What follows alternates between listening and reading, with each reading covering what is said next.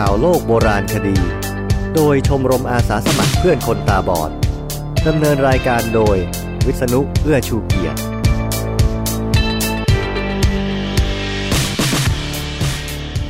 สวัสดีครับข่าวโลกโบราณคดีครั้งที่55มาพบกับคุณผู้ฟังแล้วครับเที่ยวนี้ผมมีเวลาหาข่าวแปลข่าวมากขึ้นฉะนั้นหลายข่าวคราวนี้จะไม่มีปรากฏที่ไหนในหนังสือพิมพ์ไทยเป็นความรู้พิเศษที่ผมหามาจากเว็บโบราณคดีต่างประเทศนำเสนอต่อคุณผู้ฟังโดยเฉพาะคนตาบอดก่อนใครครับข่าวของเราคราวนี้มีดังนี้ครับพบฟันในสุสานอดีตจักรพรรดิราชวงศ์ฮั่นนักโบราณคดีจีนพบนาข้าวอายุ 8,000 ปีมัมมี่ทารกในครรภ์ที่อายุน้อยที่สุดของอียิปต์โบราณถูกค้นพบในโลงจิ๋ว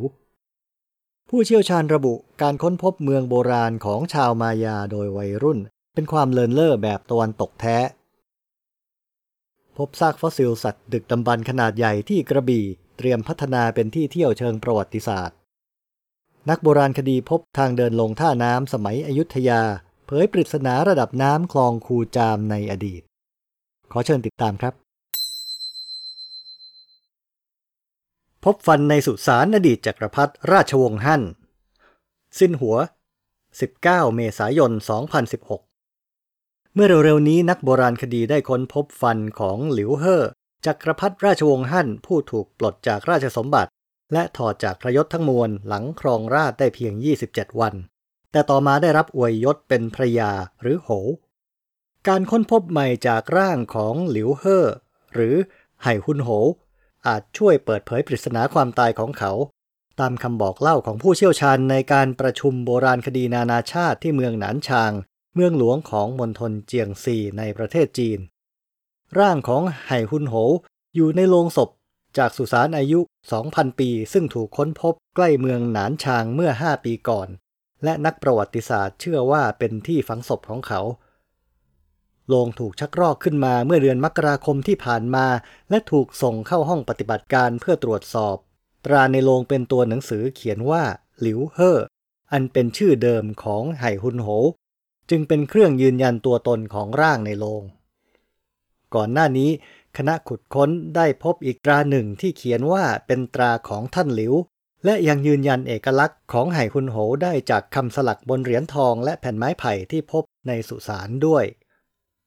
ความก้าวหน้าของการทำความสะอาดสุสานได้รับความสนใจเป็นพิเศษเพราะที่นี่เป็นสุสานจากยุคราชวงศ์ฮั่นที่มีสภาพดีที่สุดเท่าที่เคยพบมาในประเทศจีนและสภาพส่วนศีรษะของไห่ฮุนโหก็ไม่ได้รับการเปิดเผยมาก่อนนักวิจัยแจ้งแก่ที่ประชุมว่าพบฟันหลายซี่จากร่างของไห่ฮุนโหและสาเหตุแห่งการตายของไห่ฮุนโหอาจบอกได้จากการตรวจสอบ DNA ที่กำลังดำเนินการอยู่หลิวเฮ่อเป็นหลานของจักรพรรดิฮั่นอูหรือฮั่นบูเต้ผู้เกรียงไกรในรัชสมัยของพระเจ้าฮั่นอูจีนได้เข้าสู่ยุคเฟื่องฟูในทุกด้านอย่างที่ไม่มียุคใดในประวัติศาสตร์จีนเสมอเหมือนหลักฐานทางประวัติศาสตร์บอกว่าหลิวเฮ่อเกิดเมื่อปีที่95ก่อนคริสต์ศักราชเมื่อพระชนมายุ 5 พรรษาหลังพระบิดาสิ้นพระชนได้รับการสถาปนายศขึ้นเป็นองค์ชายชางอี้หรือชางอี้หวังภาษาแต้จิ๋วอ่านเป็นเชียงอิบอ้วงหรืออ๋องครองเมืองชางอี้ปัจจุบันอยู่ในมณฑลซานตงชางอี้อ๋องได้รับการแต่งตั้งเป็นพระจักรพรรดิเมื่อปีที่74ก่อนคริสต์ศักราชหลังการสวรรคตของจักรพรรดิฮั่นเจาตี้ผู้เป็นพระปิตุลาหรือลุงซึ่งไม่มีรัชทายาทแต่ถึงการได้มาซึ่งราชสมบัติของชางอี้อ๋องจะมาอย่างกระทันหันการลงจากบัลลังก์มังกรกลับเร็วยิ่งกว่าบรรดาเชื้อพระวงศ์และขุนนางผู้มีอิทธิพลในราชสำนักพากันกล่าวโทษว่าจักรพรรดิองค์ใหม่ไร้พระปรีชาสามารถจึงร่วมกันถอดพระองค์จากตำแหน่งถอดยศเดิมแล้วเนรเทศหลิวเฮ่อในฐานะสามัญชนกลับไปอยู่เมืองชางอี้ดังแต่ก่อนหลายปีต่อมาหลิวเฮ่อได้รับบรรดาศักดิ์อีกครั้งได้เป็นพระยาไห่ฮุนหรือไห่ฮุนโหไห่ฮุนเป็นหัวเมืองใหญ่ในมณฑลเจียงซีทำให้ต้องย้ายจากเมืองเดิมแต่ไห่ฮุนโหมีชีวิตต่อมาอีกไม่ถึง5 ปีก็สิ้นชีวิตลงนักโบราณคดีจีนพบนาข้าวอายุ 8,000 ปีสิ้นหัว10 พฤษภาคม 2016 นักโบราณคดีจีนกล่าวว่าพวกเขาได้พบนาข้าวเก่าแก่อายุกว่า 8,000 ปีซึ่งอาจเป็นพื้นที่ปลูกข้าวนาดำที่เก่าแก่ที่สุดในโลกทุ่งนาขนาดไม่ถึง100ตารางเมตรหรือ25ตารางวาดังกล่าวถูกค้นพบท่ามกลางซากโบราณสถานยุคหินใหม่หานจิงเทศบาลมณฑลซี่หงมณฑลเจียงซูเมื่อเดือนพฤศจิกายน 2015 ตามข้อมูลจากสถาบันโบราณคดีแห่งพิพิธภัณฑ์หนานจิงในการสัมมนาเมื่อปลายเดือนเมษายนว่าด้วยการค้นพบจากแหล่งโบราณคดีหานจิงผู้เข้าร่วมซึ่งประกอบด้วยนักวิชาการทั่วประเทศกว่า70คนจากมหาวิทยาลัยสถาบันโบราณคดีและพิพิธภัณฑ์ต่างลงความเห็นว่าทุ่งนาดำที่พบเป็นนาข้าวที่เก่าแก่ที่สุดเท่าที่เคยมีการค้นพบในโลกนักวิจัยพบว่าทุ่งนาดังกล่าวถูกแบ่งเป็นหลายแปลงแต่ละแปลงขนาดไม่เกิน10ตารางเมตรและมีรูปร่างไม่แน่นอนนอกจากนั้นนักวิจัยยังพบข้าวกลายเป็นถ่านซึ่งยืนยันด้วยวิธีกำหนดอายุคาร์บอนได้ว่าเป็นข้าวที่ปลูกเมื่อกว่า 8,000 ปีมาแล้วดินในแปลงก็มีหลักฐานว่าเป็นดินที่เคยมีการปลูกข้าวลงไปซ้ำแล้วซ้ำอีกชาวจีนรู้จักทำนาข้าวมาประมาณ 10,000 ปีแล้วและข้าวกลายเป็นถ่านก็เคยมีผู้ค้นพบมาก่อนแต่นาข้าวโบราณเป็นของหายากการค้นพบครั้งนี้จึงสำคัญยิ่งสำหรับการวิจัยหาจุดกำเนิดของการทำนาข้าวในประเทศจีนมัมมี่ทารกในครรภ์ที่อายุน้อยที่สุดของอียิปต์โบราณถูกค้นพบในโลงจิ๋วโดยเอียนจอห์นสตันจาก The Independent 11 พฤษภาคม 2016 ค้นพบทารกในครรภ์อายุน้อยที่สุดที่เคยถูกทำเป็นมัมมี่ในสมัยอียิปต์โบราณอายุของทารกประมาณ 16-18 สัปดาห์เท่านั้นตามคำบอกเล่าของพิพิธภัณฑ์ฟิตซ์วิลเลียมในเมืองเคมบริดจ์จากการใช้เครื่อง CT สแกนแบบพิเศษส่องดูเพื่อพิสูจน์อายุของทารกที่ไม่ได้เกิดคนนี้โลงมัมมี่ของทารกที่ยาวเพียง44เซนติเมตรถูกขุดขึ้นมาจากเมืองกิซาตั้งแต่ปี 1907 คณะขุดค้นคือวิทยาลัยโบราณคดีอังกฤษจูลี่ดอสันหัวหน้างานอนุรักษ์ประจำพิพิธภัณฑ์ฟิตซ์วิลเลียมกล่าวว่าการค้นพบขั้นบุกเบิกครั้งนี้จะช่วยเพิ่มความเข้าใจเกี่ยวกับแนวคิดที่เรามีว่าทารกที่ไม่ได้เกิดมีค่ามากเพียงใดในจิตสำนึกของสังคมอียิปต์โบราณดูได้จากความพิถีพิถันในการเตรียมพิธีฝังซึ่งบ่งชัดเจนถึงคุณค่าที่สังคมผูกพันให้แก่ชีวิตแม้จะเป็นชีวิตที่มีอายุเพียงไม่กี่สัปดาห์หลังการปฏิสนธิสุสานของฟาโรห์ตุตันคามุนมีมัมมี่ทารกในครรภ์อยู่2ร่างแต่อายุของทั้งสองคือ25สัปดาห์กับ37สัปดาห์ในขณะที่ทารกจากกิซาอายุ 16-18 สัปดาห์จึงนับว่าน้อยที่สุดโลงมัมมี่ทารกจากกิซาเป็นโลงมัมมี่ย่อส่วนจากโลงที่ใช้ในช่วงปลายของยุคอียิปต์โบราณกำหนดอายุได้ระหว่าง664-525 ปีก่อนคริสต์ศักราช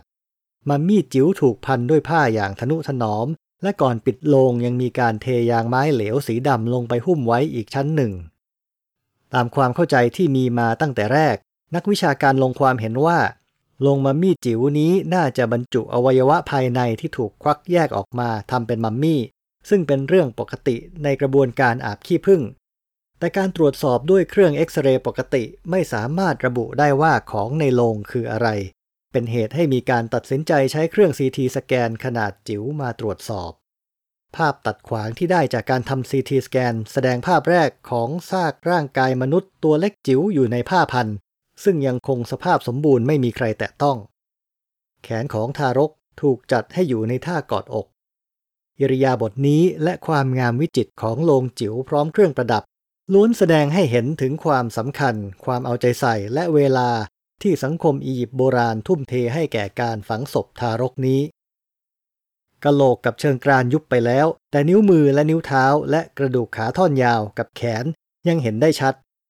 ขณะนี้โลงจิ๋วถูกตั้งแสดงเป็นส่วนหนึ่งของนิทรรศการเกี่ยวกับความตายในอียิปต์โบราณที่พิพิธภัณฑ์ฟิตซ์วิลเลียมผู้เชี่ยวชาญระบุ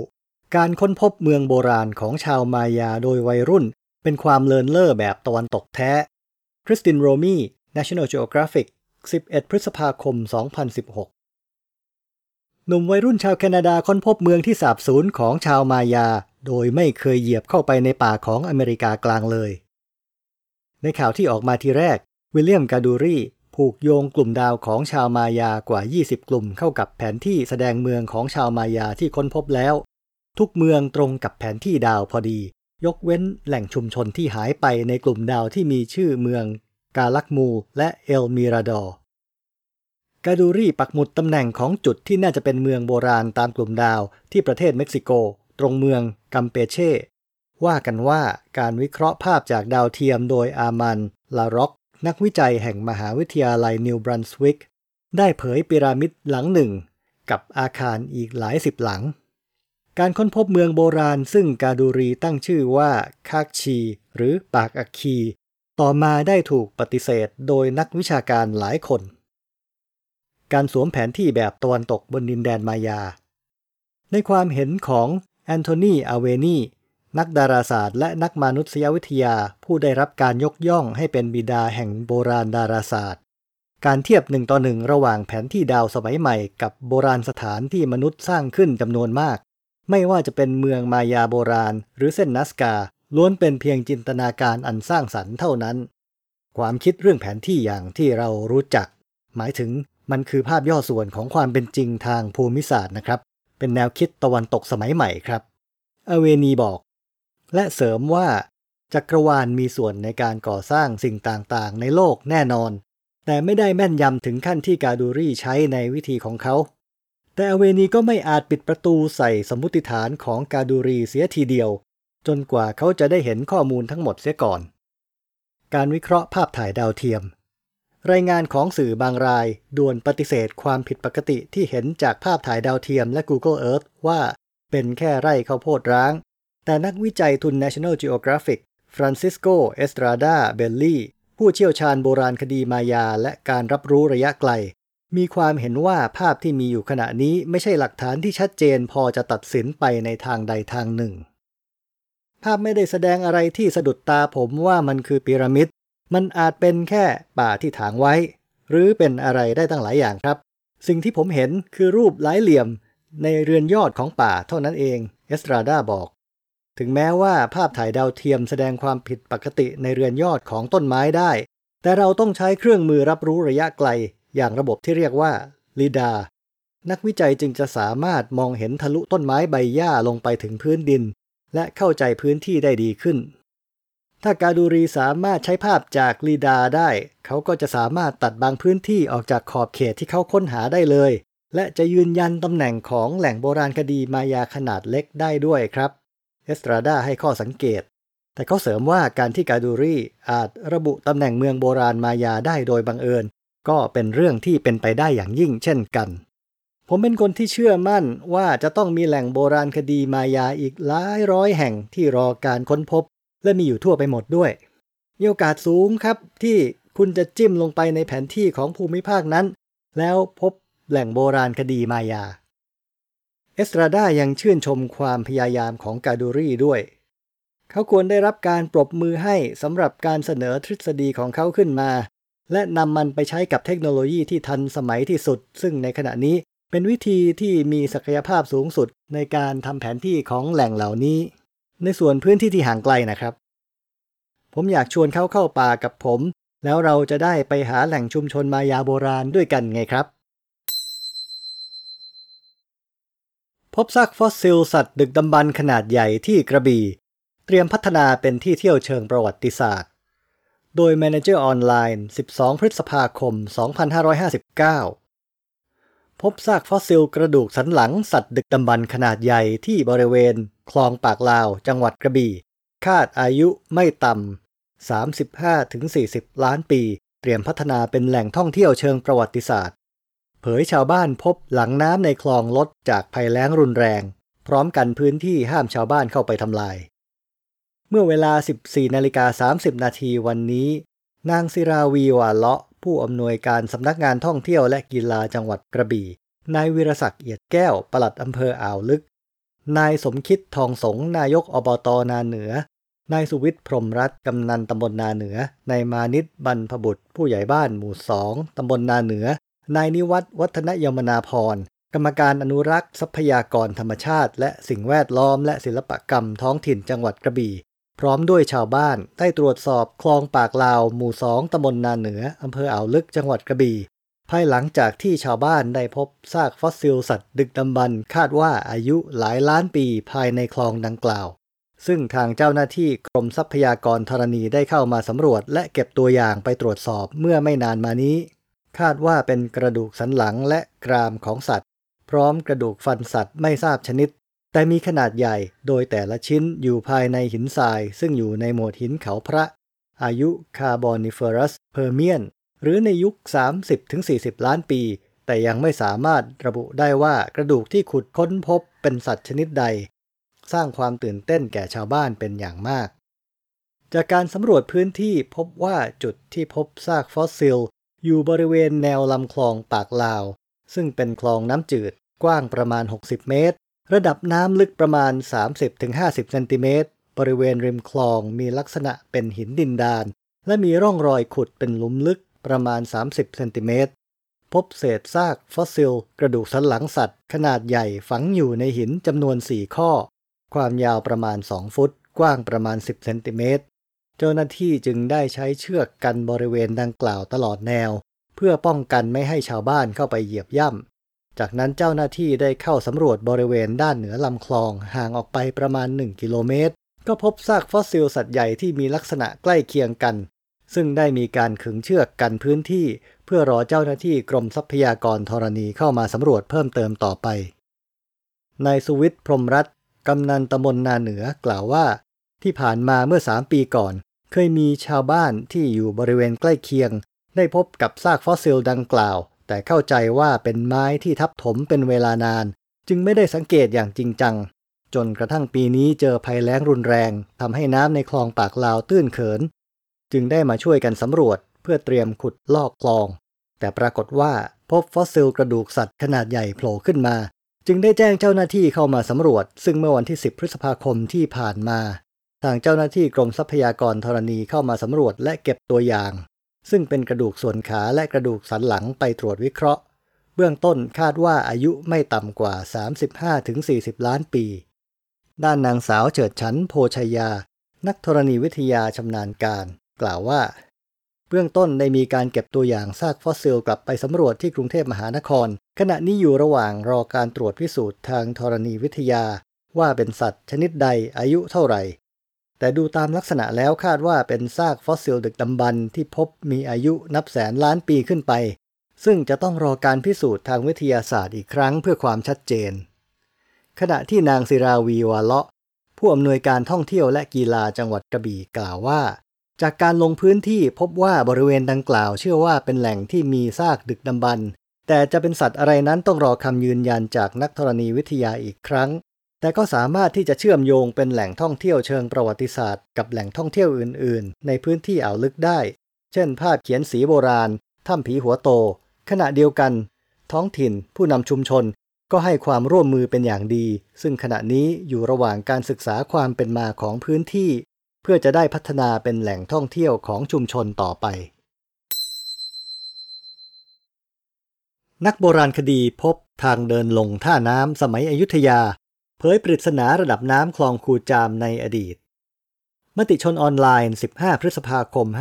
59เมื่อวันที่15 พฤษภาคมที่วัดตะเวทตำบลสำเภาล่มอำเภอพระนครศรีอยุธยาจังหวัดพระนครศรีอยุธยาผู้สื่อข่าวรายงานว่ามีการพบแนวอิฐซึ่งสันนิษฐานว่าเป็นทางเดินลงท่าน้ำสมัยอยุธยาซึ่งอยู่ในสภาพค่อนข้างสมบูรณ์อย่างมากโดยทำให้เห็นภาพในอดีตและบ่งชี้ระดับน้ำในคลองยุคกรุงศรีอยุธยาอีกด้วยนางสาวภัทราวดีดีสมโชคนักโบราณคดีชำนาญการประจำสำนักศิลปากรที่3พระนครศรีอยุธยา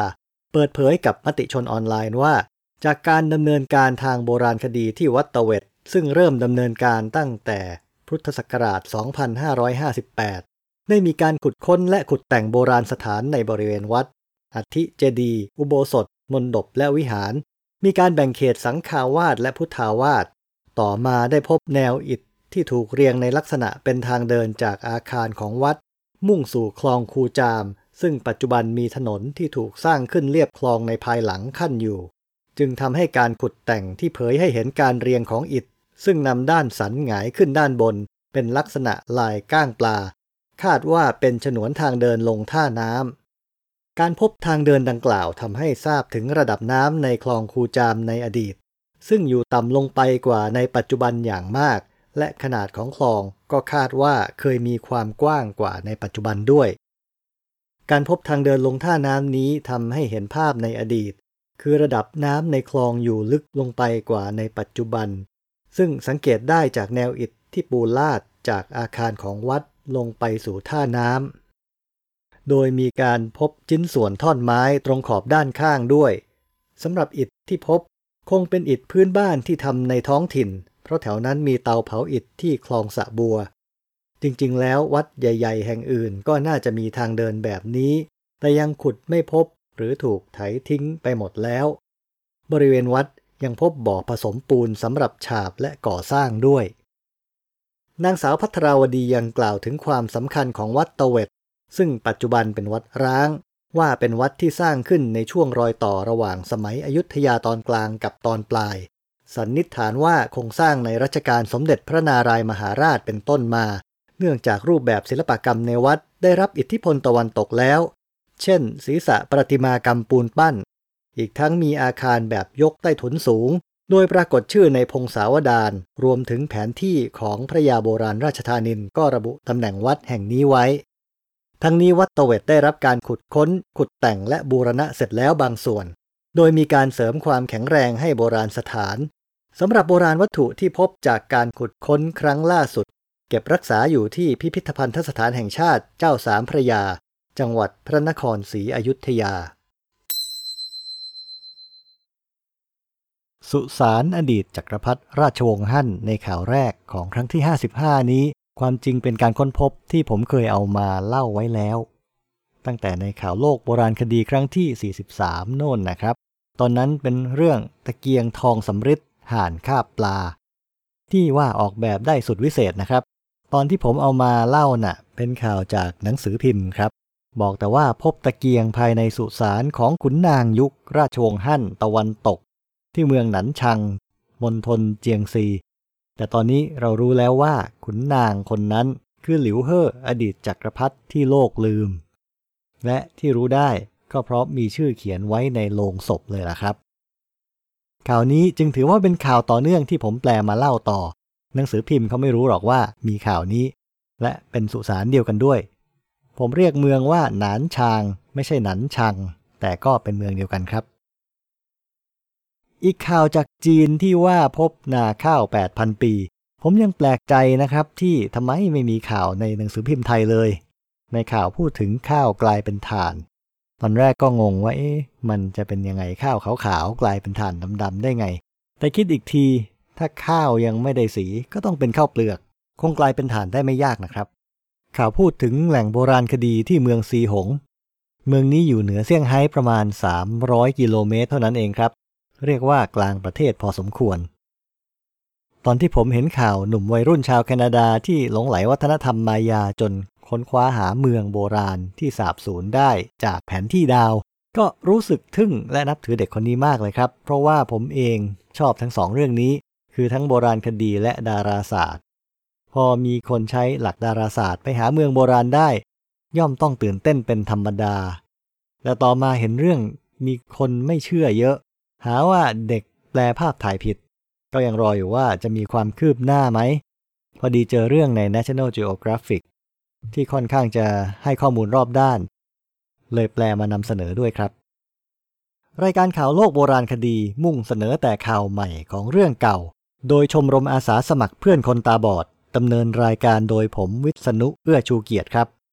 เราเผยแพร่ทางวิทยุคนตาบอดก่อนแล้วจากนั้นข่าวโลกโบราณคดีจะขึ้นไปอยู่ในเว็บ soundcloud.com soundcloud.com นะครับ